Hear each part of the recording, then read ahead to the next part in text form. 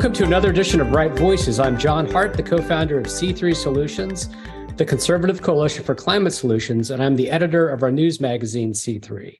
Today, we're honored to be joined by Congresswoman Debbie Lesko, who's serving her third term as the representative of Arizona's 8th Congressional District. And Congresswoman Lesko serves on the House Energy and Commerce Committee and the Republican Steering Committee. She's also the co-chair of the Women in STEM Caucus, and she's a member of the Congressional Western Caucus and the Conservative Climate Coalition. Congresswoman, thank you for joining us. Welcome. Thank you for having me, John. You bet. So tell us a little bit about your district, just to give us an orientation. What is the Arizona 8th District makeup? Sure. I represent portions of Phoenix. So the western part of Phoenix, the northern part of Phoenix, and the suburbs northwest of Phoenix and north of Phoenix. Great. And so it's a fairly conservative district, if I'm remembering. It's about an R+10. And something that's notable, I think, is you've made the step to join the Conservative Climate Caucus. And how has that been received in your district? Well, people are appreciative that I care about energy issues because energy is so vital to every aspect of our lives. I mean, we need it for our modern economy. In my congressional district, they're building the new Taiwan semiconductor plant in North Phoenix. And so obviously that takes a lot of energy. Everything takes energy. People want to make sure that when their air conditioner works and when they turn on the light switch, the lights work. So they care about it. They don't want a repeat of California where they have rolling blackouts or brownouts. And so they want me to make sure that their energy bills are low, that their gasoline prices get lower, because right now it's at $5.02 a gallon for gasoline, and they don't want California policies. Right. And, one of the things that's been interesting about this debate is the media narrative has been for a long time that Democrats are the ones who, quote, care about the environment. They care about stewardship. And what I've seen is that your leadership and other Republicans are saying, no, we actually care about stewardship just as much. We just think it's stupid to do things like ban gas stoves. So can you tell us about your effort to protect the rights of consumers to have gas stoves? And not just that, but why is that actually good for the environment and good for the economy long term? Well, I have a bill that's called Save Our Gas Stoves, and it was needed because the Biden administration is trying to ban gas stoves as we know it. They have implemented through the Department of Energy a proposed rule that even their own data said would effectively ban 96% of all existing gas stoves. And that's wrong. It takes away consumer choice. I mean, the Biden administration has an all-out war against American-made natural gas, which, by the way, is the cleanest natural gas in the entire world.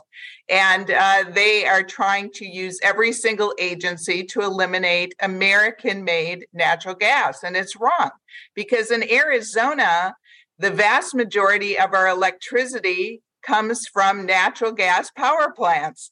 And so we need natural gas. It's clean. Next, we have nuclear and then hydroelectric and then coal and then solar. And we don't have a lot of wind. So natural gas is part of the mix of an all of above energy solution, and eliminating natural gas stoves is just wrong. And so I want to save consumer choice and be able for people to have natural gas stoves. Now, the Biden administration isn't stopping just at gas stoves. They're going after our refrigerators. They're going after our microwaves. They're going after our washing machines, our dishwashers. They're even going after battery chargers like are used for, let's say, electric toothbrush. So pretty soon, none of our stuff is going to work adequately. That's what the manufacturers have said. If Biden administration has their way, our appliances won't work. Well, yeah, I think with an issue like a washing machine is something I've read too, is that some of the rules, they don't allow the machine to fully complete the cycle. So the clothes get moldy, you have to wash them again. Is that good for the environment to run their washing machine twice? to do. No, and since we're talking about water and washing machines, it made me think of something related. And that's they have all these policies where they don't want water to be used for a washing machine. Yet I went to the Phoenix airport and the Washington, D.C. airport in my flight over here yesterday. And they have these automatic toilets, right? And so I'm in the stall and it flushed three times.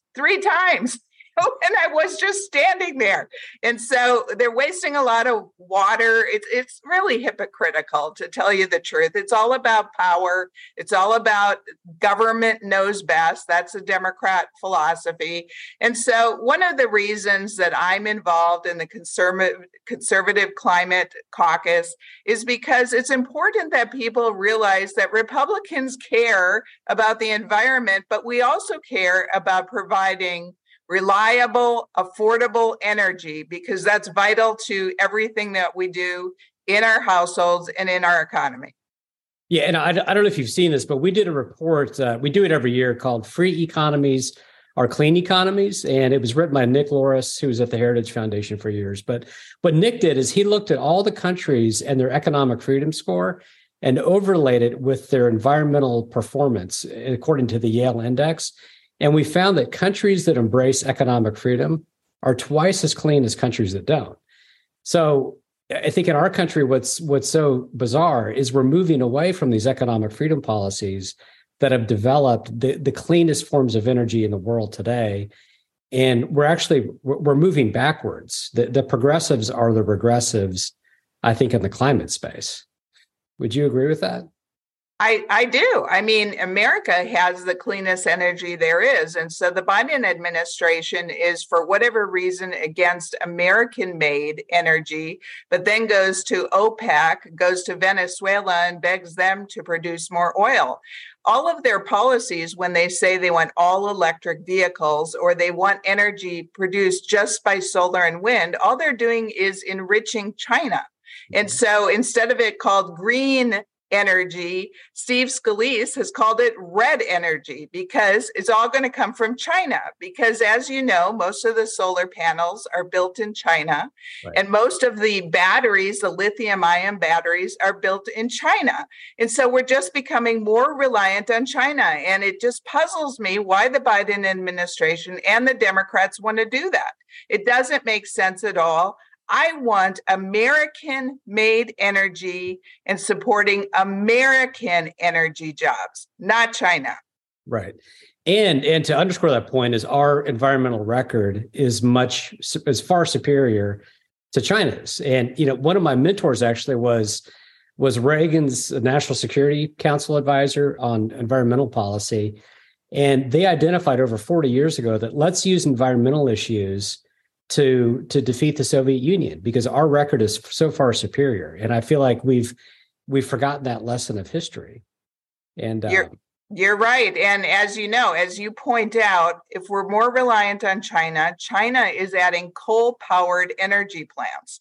And so that's dirty, that's dirtier than our energy plants here in the United States. So basically the Biden administration and the Democrats, through their all solar and wind energy policies, are not only helping China, hurting the United States energy jobs, but they're also polluting the world more. It makes absolutely no sense to me. And that's why I think it's really important that Republicans engage in this conversation, because I think most people have common sense. And so, like in Arizona, a lot of people don't understand the solar industry. They just say, oh, there's a lot of sun, right?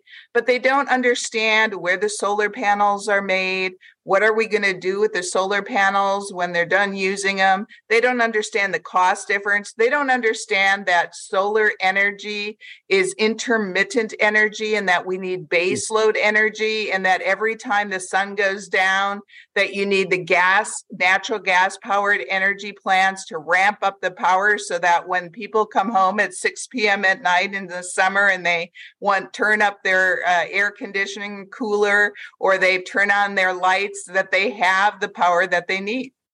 Right. Well, that doesn't seem very controversial, but it is. So, and one thing that's fascinating is Republicans, I think, have really come a long way in challenging this narrative that Democrats are the only people that, quote, care about stewardship. Like I have a farm. I don't know a single conservative who doesn't believe very deeply in the idea of stewardship, of leaving the world better off than you found it. And I think what H.R. 1, I want to talk about that for a minute, is that was a very historic, significant bill where Speaker McCarthy, with your leadership and a lot of other members, decided we're going to tell the country what we're for. We're for American energy. We're for doing it in a way that's cleaner, that's going to lead to all these innovations that make the environment cleaner over the long term. What is your? I guess maybe you could reflect on why call it H.R. 1, and where do you see the outlook for that legislation now that it's passed the House and is languishing in the Senate? Well, in Congress, historically, the Speaker of the House sets aside the first 10 bills and gives them a priority. So they number them HR 1 through 10. Well, number 1 is normally the most important high priority bill that we're going to pass out of the U.S. House of Representatives. So it's very significant that we passed H.R. 1 out of the U.S. House of Representatives, and it's to support and unleash American-made energy. Because as you know, ever since President Biden has been in office, his policies have caused the cost of living to go up. Gasoline prices have gone up. People simply can't afford to live anymore. I mean, seriously, in Phoenix, you go to the gas pump, it's $5 a gallon for regular unleaded. This is not premium. In fact, diesel costs less in Phoenix. It's really? $4.50 a gallon in Phoenix, and regular unleaded is $5 a gallon. People can't afford this especially if they're living paycheck to paycheck. Right. And so, and it's important to note that gas prices disproportionately hurt lower income Americans. Isn't that true? That's definitely true. I mean, I can see it in my own kids. My own kids, sometimes live paycheck to paycheck, and it hurts them when they have to drive an hour in traffic across Phoenix to go to their jobs and fill up their gas tanks. I mean, this is something they think about, and they have less disposable income, or some people obviously don't have the money for the gas, and so then they can't work. So this is very important. Energy is so basic to our economy. And so I am so glad that we passed H.R. 1. Now, H.R. 1 had one of my bills in it, which I was happy that they included one of my bills. And that was basically condemning President Biden for shutting down the Keystone XL pipeline, which would have brought oil from Canada down to the refineries so that we could use it. And now they're trucking it. They're trucking the oil, which causes more pollution. None of these policies that the Biden administration has on energy make any sense to me. And that's why I'm glad we passed H.R. 1. Yeah. And I know I know you've got to run in a couple of minutes, but on the international side, I think it's really important that you were supportive of Republicans going and participating in the conversation at the UN Climate Summit. I think you weren't able to go this past year, but you encouraged your colleagues to go. Our organization was there, not this year, but in Glasgow, just before Russia invaded Ukraine. And we were making the case that we have a completely insane energy policy, because what Europe did is what the Biden administration is trying to do, which is to essentially lie to the public and say, we're going to, quote, go green.